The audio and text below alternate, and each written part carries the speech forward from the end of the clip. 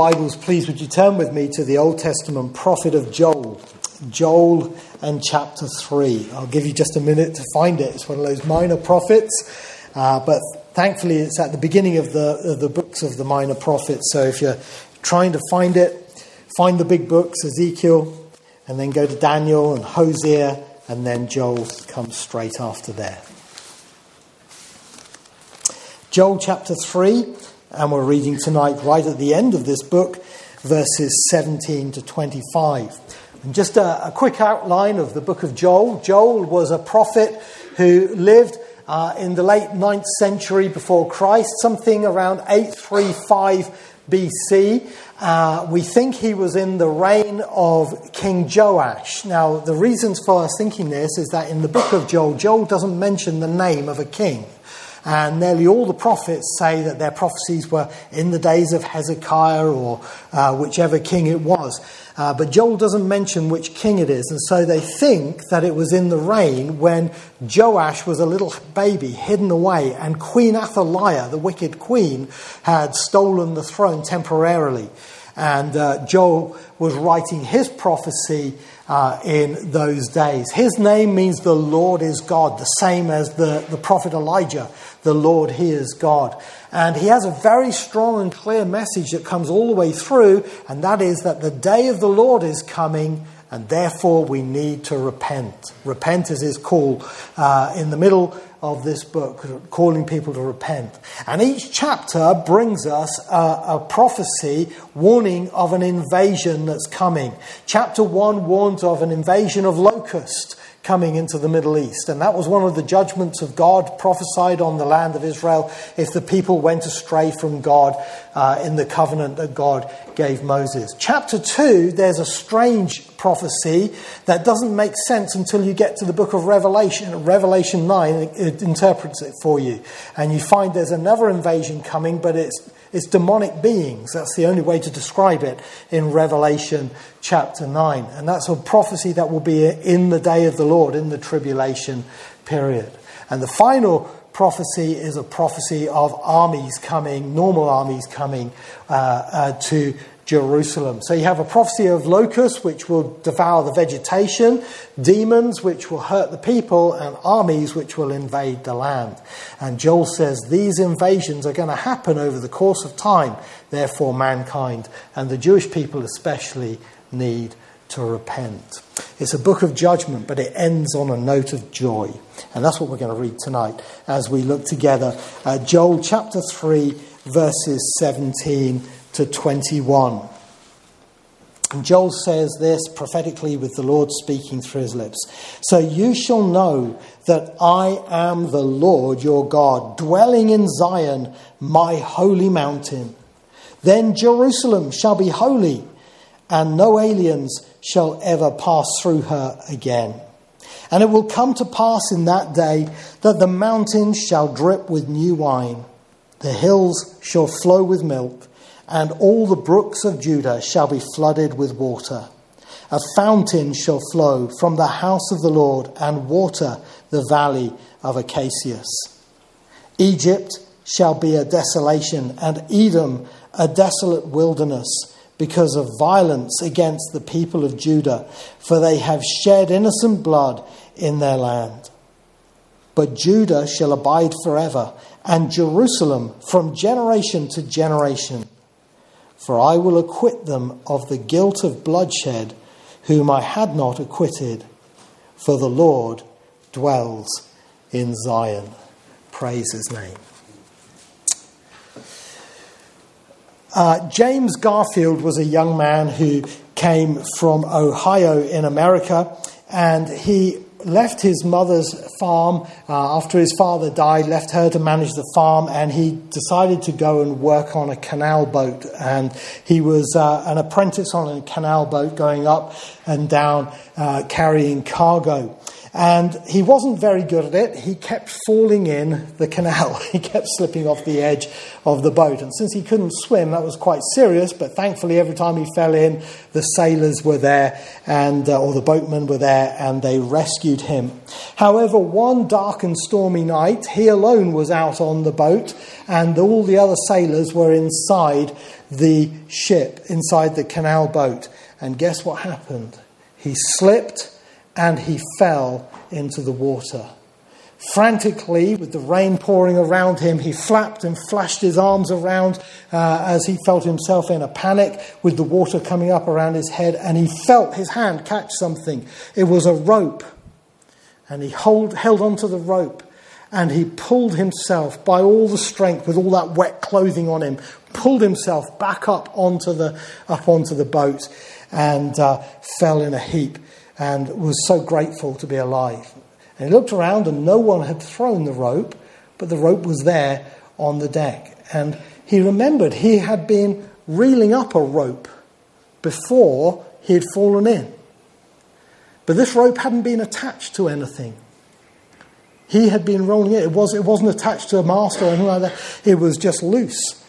And when he looked down, this rope had miraculously, and that's the only word you could use it, snagged itself on a crack in the floorboards of the boat. And by that means, he had been saved. And when James Garfield saw that, he realised providence, as they called it in the olden days, the mercy of God in the plans of history, had saved his life. And he said, God, I'm not meant to be here on this boat. I need to go back home to my mother's farm, study hard, and follow your plan for my life. Which he did. And he became the President of the United States.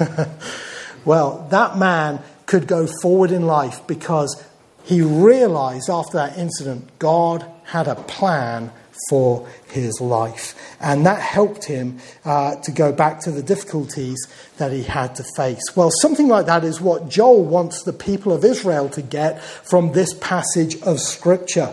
As I said in my introduction, Joel is prophesying many judgments that are going to come on the land of Israel over the years of time. But he wants them to be driven by the fact that God has a plan for them for the future, and to hold on to that plan. And that plan centers in the kingdom of our God, the messianic kingdom of the Messiah here on earth. And this is what we as Christians believe, as well as the Jewish people. The difference is we understand the full part of the story from the New Testament as well. And the Lord Jesus, through his teaching in the New Testament, has shown us the plan of the future and where the kingdom fits in.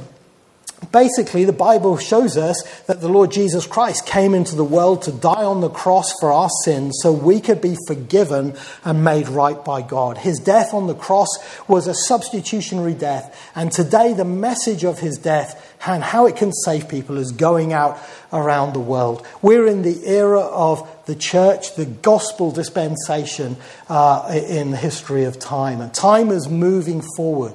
But don't think time isn't going anywhere. It is. It's going towards a definite thing. It's heading towards a time of great judgment on the earth, a time called the tribulation, or the day of the Lord, the period that Joel spoke about, and the book of Zephaniah especially speaks about as well. A 7-year period of time when God's judgments in the most shocking ways are going to be known on the earth. But thankfully, the Lord Jesus has said, and 1 Thessalonians 1:10 tells us that Christ is going to come to save us from the wrath to come.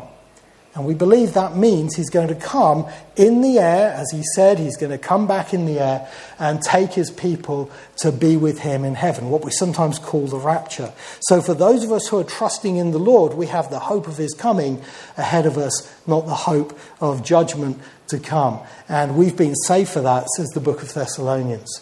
Then at the end of that 7-year period of time, the Lord Jesus Christ is going to come back to earth. The first time he comes in the air for his church. The second time he comes back to the earth with his church at the second coming, as we read in the book of Revelation. And at that time, he's going to defeat the enemies of Israel, the Antichrist and so on, and he is going to set up his kingdom on the earth for 1,000 years, what we call the millennium because of the word thousand, or the Messianic kingdom, the 1,000-year kingdom. And then after that, we come to the day of judgment and the heavens, the new heavens and the new earth. But that's the basic plan that we see in Scripture for the future. And where Joel's prophecy here of these blessings that are going to come to Israel in the kingdom come in, they come in that last part on my pictogram there of the kingdom, the 1,000-year kingdom of the Lord Jesus Christ. And it's going to be when the nation of Israel comes to know the Lord Jesus Christ as their Saviour. You know, this is a wonderful thing. The Bible says Israel is going to be born in a day. And there's going to be a great turning to the Lord Jesus Christ one day at the end of the tribulation. And Joel speaks about this. If you look in verse 17, he says, "So you shall know that I am the Lord your God." You know, that is the new covenant that Jesus prophesied his death would be the seal of, and which Jeremiah prophesied. And in that prophecy, he said, "None of them shall say you shall know the Lord, for each one of them shall know me personally." And this is when this will be fulfilled, when Israel knows that the Lord is her God and that the Lord Jesus is her Messiah and Saviour. And so when that happens, Israel will come into great blessings. You know, the hymn writer, and we're going to sing this hymn at the end, Isaac Watts' hymn, "Jesus shall reign where'er the sun," has that beautiful line in it, "Blessings abound wherever he reigns." And that's true. There's going to be blessings on the earth for the nation of Israel in that day. But you say, "Well, John, that's great for Israel, but I'm not a Jew, so why are we studying this tonight?" And I'll tell you why.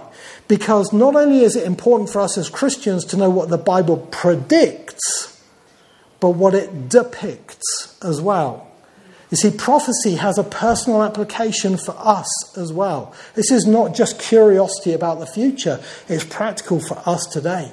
Because you see, when we become a Christian, Christ becomes king in our hearts as well. And we can count our blessings and name them one by one with this passage of Scripture as well, as we see these things have a parallel for us spiritually. So let's learn tonight what this predicts and what it depicts for us as well. So the blessings for Israel in the kingdom are going to be these. First of all, there's going to be the sanctification of Jerusalem, the capital. In verse 17 again, if you just come back to that part of the text, it says, "So you shall know that I am the Lord your God, dwelling in Zion, my holy mountain. Then Jerusalem shall be holy, and no aliens shall ever pass through her again." The great English statesman and Prime Minister Benjamin Disraeli, himself a Jew, said this: "The view of Jerusalem is the history of the world. In fact, it is more. It is the history of earth and heaven." And he was quite right. Jerusalem is a city which has close links with both earth and heaven, because that's where God's plans have been worked out in the years. That's where the Lord Jesus Christ died on the cross at a hill outside the city walls called Golgotha.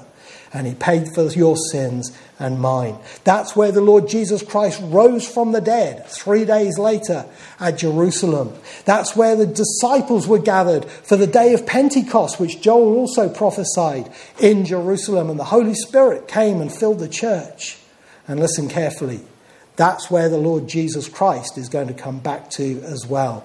As Alan reminded us this morning from Zechariah chapter 14, his feet shall stand on the Mount of Olives, which is the mountain just east of Jerusalem, and he shall come back to that place.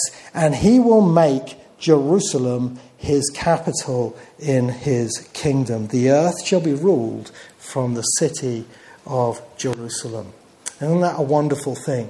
And as it says in the last line of this prophecy, down in verse 21, "For the Lord dwells in Zion.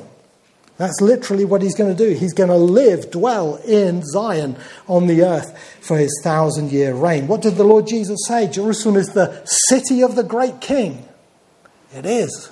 It's where he's going to reign from and live from. And in fact, because of that, Jerusalem is going to be given beautiful names. It's going to be called the Lord our righteousness, Jehovah Tsidkenu in Hebrew. And it's going to be called in Ezekiel's prophecy, the last line of Ezekiel, Jehovah Shammah. The Lord is there. What a wonderful thing that's going to be when that is true in the future.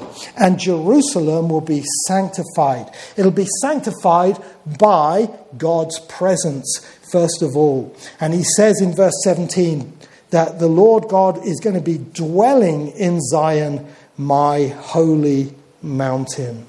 And Jerusalem and Zion is his holy mountain. Now, we tend not to think of Jerusalem, particularly today, as being a holy city. But it's called the holy city in Scripture. Nehemiah is the first one who called it the holy city in Nehemiah chapter 11. And it goes on all the way through to the Gospels. Matthew chapter 4, when the devil took the Lord Jesus to the temple to take him up onto the pinnacle of the temple, it was told that he took him to the holy city. And even when the Lord Jesus was crucified, in Matthew 27, it says that he went into the holy city. Alas, in the book of Revelation, it becomes known as the city who is like Sodom and Egypt. And it's called that because that's where the Lord was crucified and because of the sins of the nation. But when the Lord Jesus comes back, it's going to be called Holy Jerusalem again. And it's going to be his presence that is going to sanctify it. And it's going to be an amazing thing. The whole land of Israel is going to be rejuvenated by the acts of God, which are going to be rejuvenating of the land when he comes back at his second coming. And the tribes of Israel are going to gather back to the land of Israel, and they're going to have new tribal allotments. And you can read about that in the book of Ezekiel, in the last chapters, 47 and 48. And in the middle, you'll see there is a section which is for the holy city, and it's going to be on a mountain that isn't there now, but a great mountain is going to rise up, the highest mountain in the world. And on that mountain, the Lord's house is going to be built, and that's where he is going to reign from. Interestingly, the word dwelling here is the word for a tent, like the tabernacle. And so initially there may be some sort of tabernacle set up initially when he comes back. Isaiah chapter 2 and 4 suggest that as well. But eventually it's going to be the rebuilt house of the Lord for the dwelling place of the Lord. We'll see that again later on in this passage. And this mountain is going to be where the Lord's presence is going to dwell from. Now you might say, yeah, right, sure. I'm not so sure on all this mountains appearing out of nowhere business. Listen, let me tell you about a man by the name of Frank Franson. He believed in mountains coming out of nowhere. He was sailing in his boat off the coast of Australia going towards Tonga. And as he was sailing across in his boat, he came across what looked like a desert floating on the water. It was pumice stones. Now, that looks like you've come to a shore, doesn't it? But it's not. And he sailed his boat through it until he realised this probably wasn't good for his engine, and he pulled back. And then in the distance, they saw a mountain formed before their eyes as a volcano came up and the smoke came up. You say, I don't believe God can raise a mountain. Well, he did. And he will do it again when the Lord Jesus comes back. And he will shape Jerusalem and build his house on that place. But I want to tell you this. This is what will sanctify Jerusalem when the Lord God reigns from there. And this is what happens to the believer as well. When we take Christ to be our Saviour and our Lord. He comes to dwell in our hearts by faith, as it says in Ephesians chapter 3. The hymn writer said, "Take my heart, it is thine own. It shall be thy royal throne." Francis Ridley Havergal. And that's what Christ does. He makes our heart his throne and he reigns from within. That's where the sanctification of our life begins, when Christ comes and reigns as King within. Has he done that for you yet? Has he done that in your life yet? Have you received Christ as your Saviour and Lord and sanctified the Lord in your heart as your God? But also it'll be sanctified not only by God's presence, but by the Gentiles' absence. Because if we look in the last part of verse 17, it goes on, then Jerusalem shall be holy, and no alien shall ever pass through her again. By aliens, I know that you're not a children's organisation, a children's group, so you're not thinking of little green men. We're thinking about Gentiles, foreigners, who are not Jewish people. And you know what a fascinating thing is? If you read the history of the nation of Israel and read about the story of Jerusalem, it is literally like the Bible says of Jerusalem being trampled underfoot by the Gentiles. We read about the Romans conquering Jerusalem, Nebuchadnezzar conquering Jerusalem, and then we come on later in history and we read about the Muslims conquering Jerusalem, then we read about the Crusaders, then we read about the Ottoman Turks, then we read about the British conquering Jerusalem, then we read about in 1948 it comes back to the Jewish people. But it's not over yet. The book of Revelation tells us in Revelation 11 that they will still trample the holy place until the end. And Jesus said this would continue. But when the Lord comes back, not only will Jerusalem be marked by his presence, but by the Gentiles' absence. That doesn't mean no Gentile will be able to go up and worship the Lord at that time, but it means no Gentile armies are going to pass through her again. And it won't be defiled by their acts of idolatry, which they've tried to enforce in the land of Israel and Jerusalem. And it will be holy unto the Lord. You know, this is a little preview of what happens to us when Christ comes and makes his throne in our hearts. Doesn't he throw out every imposter and everything that's wrong and evil when he comes in? Like when he cleansed the temple, doesn't he turn over the sinful things in our hearts and say, that's got to go and that's got to go? And the things of the Gentiles, the things of the world, have to be put out of our lives that are not right. But by that means, he sanctifies us as well. I want to tell you, it's a great plan that God has for Jerusalem. Jerusalem is going to be sanctified. The great city will be set apart to God, and its plans will be fulfilled. And God wants to do that for you and me as well. You know, years ago, there was an ever-famous man in America by the name of Thomas Edison. And Thomas Edison, when he was a young boy, and you know Thomas Edison, he was the man who invented the light bulb, didn't he? When he was a young lad, he lived in the days of great poverty in America. He had holes in his shoes. He had no overcoat. He walked from one city to another trying to find work. And he was a very poor man before he ended up going back to live in his family home again. But somehow or the other, he managed to scrape enough money together to buy a book by Faraday, Michael Faraday, the English scientist. And the book was called Experimental Researches in Electricity. And it was a 2-volume book. It cost him everything. But he looked at that book and he saw what Faraday had achieved by the time he'd reached his 50s. And he said, that's what I've got to do. And he got up at 4 o'clock in the morning and he started studying this book. And he would study it as soon as he got back from his chores on the farm and his going to education. He studied it in the evening. And when he was 21, he said to his friend, I have to hustle because I've got so much to get in my short life. And we know he did hustle. We're sat under these electric lights tonight, and we're very thankful for them, aren't we? But he had a vision that life was short. There was no time for messing around. I want to say this. Life is short. If my life is as short as my father's, I will be dead in 10 years' time. That's all I've got left, if it's as long as that or as short as that. So we don't have time for foolish detours and mistakes.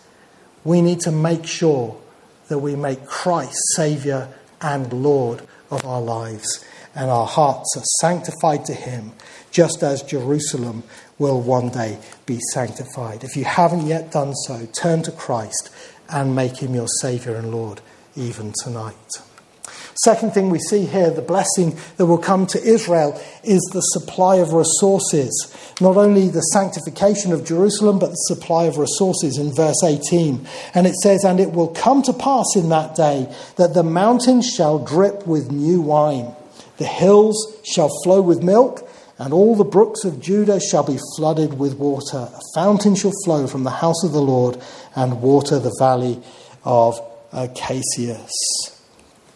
You might remember a few years ago, it was the 60th anniversary of the city of Jerusalem, and there was great celebrations in Israel. Well, one of the things that was given to Israel by the French people as a token of a gesture towards them was a famous water fountain, a copy of one that there is in Paris, and it's called the Wallace Fountain.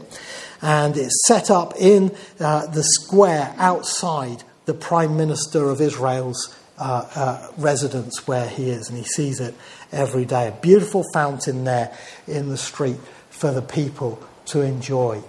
Well, do you know what? Water and fluids are often marks of blessing and gifts, even from God in the Bible. And we see here in this passage of Scripture that when the Lord Jesus Christ comes, he's going to bless the people with a tremendous supply of resources. And there are three liquid resources he's going to give in this passage. He's going to give them wine, he's going to give them milk, and he is going to give them water.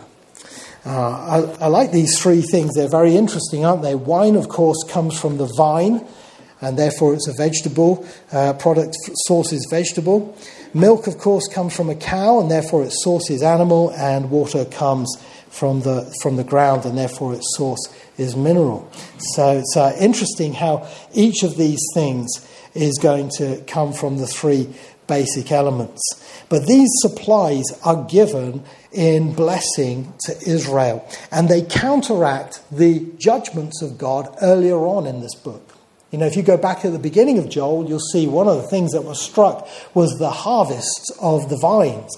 And God said to the people of Israel to wail because there was no wine for the drink offering in the temple. And even the drunkards on the street were wailing because there was no wine for them. And it was a judgment from God. Hosea tells us the same things in his prophecy of judgment as well. But when the Lord Jesus comes, he's going to abundantly bless them with these resources.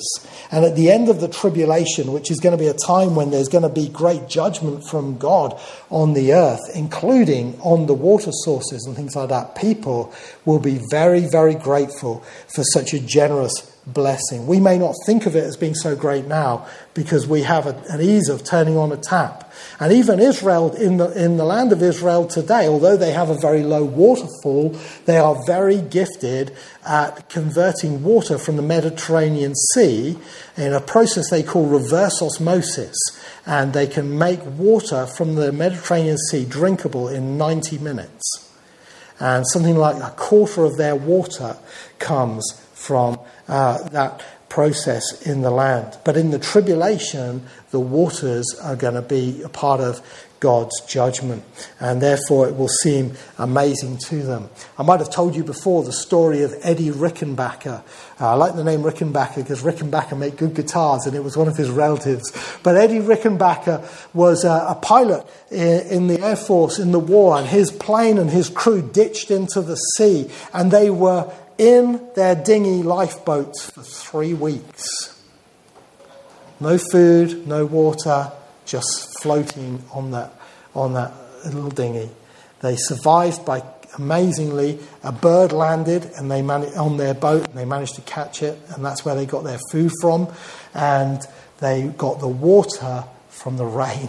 And they said when the rain came, and it didn't come very often, but when it came, they cut their hands and their salt-dried lips, they just drank as much as they could. It meant everything to them. It was the most precious thing. And Eddie Rickenbacker said afterwards, he said, as long as you've got water, you've got no reason to complain on earth. You know what? This is what God is going to bless Israel with. And it's a sign of great blessing. You'll notice the language here depicts great abundance. It says the mountains shall drip with new wine. It says the hills will flow with milk. And the brooks of Judah shall be flooded with water. Normally they only go with a trickle, which you would do if you only had about a foot of water in your annual rainfall, wouldn't you? But they're going to be flooded down the stream. And each of those comes down in elevation from the mountains down to the hills, down to the brooks. And God's plan is to bless from the top to the bottom. And these three great things are going to flow. And you know what? Amazing thing is that this is something which Israel even today would be so grateful for, but is evidence that God is able to give. You know, a fascinating thing has been happening in the land of Israel recently, where scientists have been doing work on stalagmites. And I don't know how they do this, but apparently stalagmites are a little bit like tree trunks, and they can tell by the layers in which they're built up about the rainfall in the land from the amount of water and the build-up of the stalagmites. And do you know what? In the caves in Israel, they have found the stalagmites were built largely up until about the year 70 to 100 AD, which was when Israel was thrown out of the land by the Romans. And then it was parched until the late 1800s, when the Jewish people started going back to the land, and the two high points were 1948 and 1967. And I'm not making that up. That's done by a university study. Isn't that amazing? Now that's God showing that he can provide the water for the land. And he's going to bless them with that in the future. And you know, there's parallels for us spiritually, aren't there? Because, you know, when the Lord becomes our Saviour, we receive his blessings, and his blessings come into our lives. Wine is a picture of joy in the Bible. It's connected with joy in Psalm 4. They shall celebrate like those who tread out the wine. And the word for wine here is the word in Hebrew, which is for trodden wine. And wine is a picture of joy. The Lord gives us joy. I've got that joy, joy, joy, joy down in my heart, said the old chorus. And that's what we discover when Christ is our Saviour and Lord. We have milk. The milk is nourishment, and Christ nourishes us, doesn't he, from his word. And water is life. Water is life. In the Middle East, if you don't have water, you don't have life. But there's going to be life-giving water. In fact, that water is going to flow. We're told there, the last part of verse 18, a fountain shall flow from the house of the Lord and water the valley of Acacias.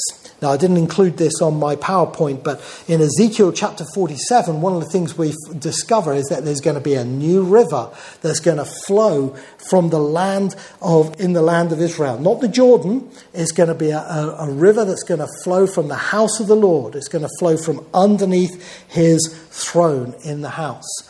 And we're told that it comes out of the temple, it goes around the altar, and it comes out on the north side. I like the fact that it says it comes around the altar. It reminds me of the blood and the water that flowed from his side. And it's going to give life to the land of Israel. Read Ezekiel 47 before you go home, or when you get home, and it'll greatly bless you.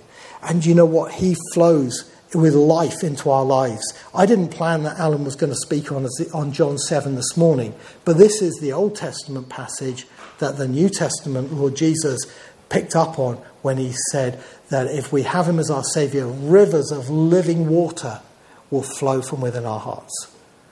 That's the reality, isn't it? And those blessings are what we come into when we come to know the Lord Jesus Christ. So if you've not yet come to Christ, you're missing out on the blessings, and you haven't yet come into the blessings of his kingdom in your life, as Israel will when he comes again. Thirdly, we see the third blessing is the suppression of her enemies. And that's what comes out in verses 19 to 20. Because it says, Egypt will be a desolation and Edom a desolate wilderness because of violence against the people of Judah, for they have shed innocent blood in their land. Now, one of the things about the Jewish people is that they are surrounded by enemies. And throughout their history is that they have been plagued by false friends and true enemies, haven't they? And two of the oldest enemies are the two E's, Egypt and Edom. And these are the ones who go right back to the book of Genesis and Exodus. Egypt, of course, which held Israel in captivity for 430 years, and Edom, which is where Esau comes from. And these two nations historically have been, in the Old Testament especially, were great nations that persecuted the children of Israel. Not only when they were in Egypt as prisoners after Abraham and Jacob and Joseph all descended down to the Egypt, but also when they came into the land. Shishak, the king, came up and raided the temple and so on. And Josiah was killed by the Egyptians in battle. So Egypt is a historical enemy of Israel. And Israel has had her tussles with Egypt even in the last 100 years, hasn't she? Think of 1973 and the Yom Kippur War and so on. Well, God is going to judge Egypt for her crimes against the nation of Israel, and especially the fact that they have shed innocent blood, as he says down there at the end of 19. I've got a feeling that refers back to the death of the babies in Egypt. That's what I personally link it to. And God is going to punish Egypt. Now, we don't have time to look at this in detail tonight, but if you want to do some study in this, read Ezekiel 29. Ezekiel gives us the judgments on Egypt and Edom. And in Egypt, God is going to dry up the river of Egypt even into the kingdom. And for 40 years, Egypt is going to be a nation displaced from that land. Just as the children of Israel were displaced from their land when they were among the Egyptians in the kingdom, Egypt is going to be displaced for 40 years. But praise God, Egypt will be converted. And that's what we read in Isaiah 19 as well, eventually. But Edom is a different story altogether. Egypt shall be a desolate wilderness, and Isaiah 34 tells us it's going to be a terrible place. We haven't got time to go into it, but a place of God's judgment, even throughout the tribulation. Even throughout the kingdom. It's going to be a land which is set aside for judgment under the reign of the Lord Jesus because of violence against the people of Judah, as it says there. Now, here's an interesting thing. When you read through the Old Testament, you see the devil nearly always used Edom to try and destroy the Jews. Who was it who was fighting with Jacob in the womb? Esau. And his hand caught his brother's heel. Why did it catch his brother's heel? Because in the womb, Esau was trying to kick his brother's head in. And his brother held his hand, held his heel. That's where that name comes from. The devil was trying to kill him even in the womb. Then you come on and you see Esau is a fiery man who is hostile to his brother, and he instills that in a particular descendant of his called Amalek. And when the children of Israel come up out of Egypt, Amalek, as we read in Exodus 17, if you read on Exodus 17, you read Amalek came up behind the children of Israel as they came up out of Egypt and tried to kill them as they were coming out of the land, but God rescued them. And then you come to the story of David. And you read David was fleeing from Saul. And he would have made it. But a wicked man by the name of Doeg the Edomite tried to kill David and told Saul about where they were. And he slew the priests. Also in the book of Samuel, we read about a man called Agag, the Amalekite. Now, that doesn't mean too much until you come to the book of Esther. And you read Haman was an Agagite who tried to kill the Jews. And an Agagite is an Amalekite, is an Edomite. And so in the days of Esther, they tried to kill the Jews. Then you come into the New Testament and you have a wicked king that we always talk about every year at Christmas, Herod the Great, who tried to kill the baby Jesus. He was an Idumean, an Edomite. And his descendants killed John the Baptist. And his descendant tried to kill the Apostle Paul, or was at least instrumental in Paul's trial in the book of Acts. And you say, well, it surely stops there. Well, does it? Does it? Bible prophecy might be suggesting otherwise, because we see Edom is a land of wickedness even in Bible prophecy. And in Revelation chapter 12, we see a great red dragon which is trying to destroy Israel and the woman that gave birth to the child. Red in the Bible is the colour of Edom. You remember, he was a man of hairy skin, and he said, give me some of that red, that pottage. Is the Antichrist going to be linked to Edom? Possibly. Possibly. But it looks that all the way to the end, this nation is going to be violent against the Jewish people for Christ's sake. Well, listen, when Jesus comes back, the Lord is going to make Edom a desolate wilderness. And in verse 19, he will judge them because of violence against the people of Judah. Interestingly, the word violence there is the word Hamas, which is interesting, isn't it? And in contrast to that, verse 20, but Judah shall abide forever, and Jerusalem from generation to generation. The Edomites have tried to destroy Israel, but actually they're going to be the ones who are going to end up being destroyed, and Jerusalem will continue forever, and Judah as well. So the Lord is going to suppress her enemies when he comes. Well, you say, never mind about Egypt and Edom. What about my enemies? What about the enemies of my heart? Listen, when Christ becomes your king, he can suppress your enemies too. And what does the Bible say in 1 Corinthians 15? It tells us that when Christ has conquered the kingdom, he will defeat the last enemy, which is death itself. Death itself, our greatest enemy. And we will be able to go to heaven to be with him forever.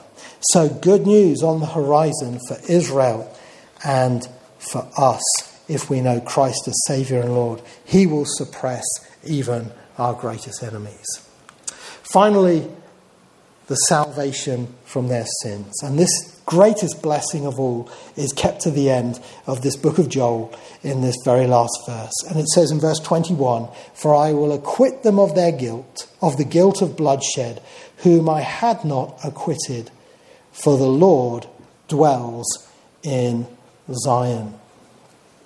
The last blessing that is mentioned is the one that is the most important, and that is the forgiveness of sins.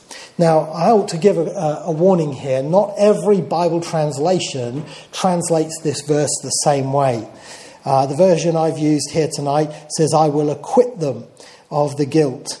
Another version says, I will avenge them of the guilt, meaning I'll avenge the blood of the Jewish people on others. That is taken from what we call the Septuagint. It's not taken from the Hebrew. The version we're using tonight seems to be the one that has the most weight for what the Hebrew originally said. And it says here, I will acquit them, I will vindicate them, I will justify them of the guilt of bloodshed. Now, what bloodshed is this he's talking about? Well, I believe ultimately the bloodshed that concerns God more than anything other is the blood of his Son, the Lord Jesus Christ. Do you remember when the great mob stood before Pilate's throne and pavement, and they shouted, crucify him, crucify him. His blood be on our heads and on our children. What an awful thing they cried that day. Terrible. And God has put it on their heads. And I think that's why they've suffered over the years, till they realise that. And Hosea says that God will go away until they acknowledge their sins. There's no good Christians going around, oh, you mustn't say Israel's done any wrong.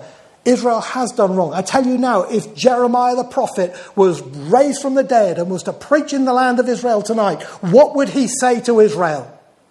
Oh, you've done nothing wrong. Oh no, Jeremiah would come and say, repent, people. Repent of what you've done.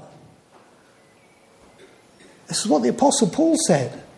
It's what he said in 1 Thessalonians chapter 2, that Israel was guilty of the death of the Messiah. It's what Peter said to the Sanhedrin. You murdered him.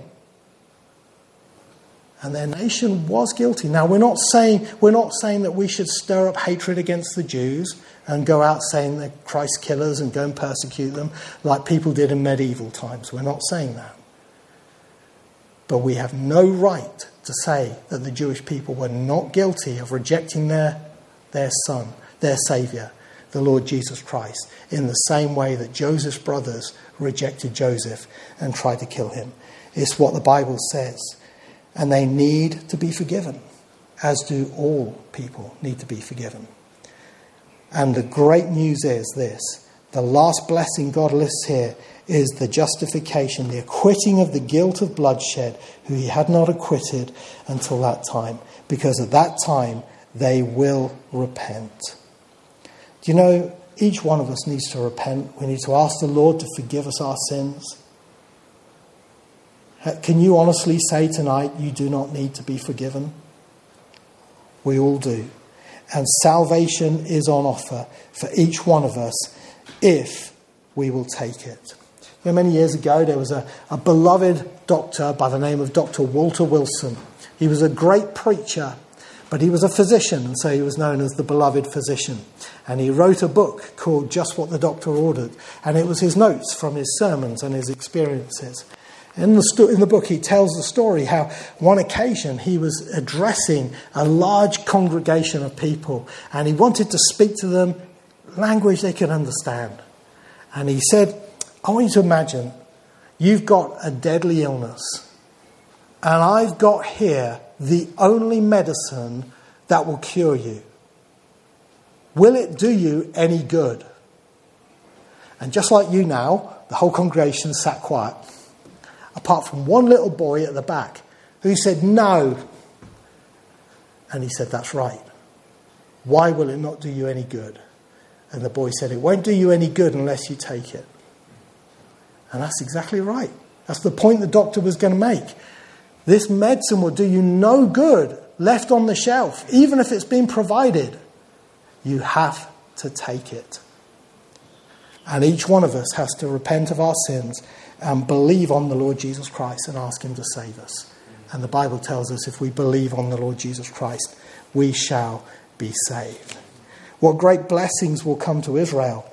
What blessings can come to us as well if we make Christ our Saviour and our King. If you've not yet done so, as I've already said, turn to the Lord even tonight. And let's look forward to that great day when we will rejoice with Israel in their salvation.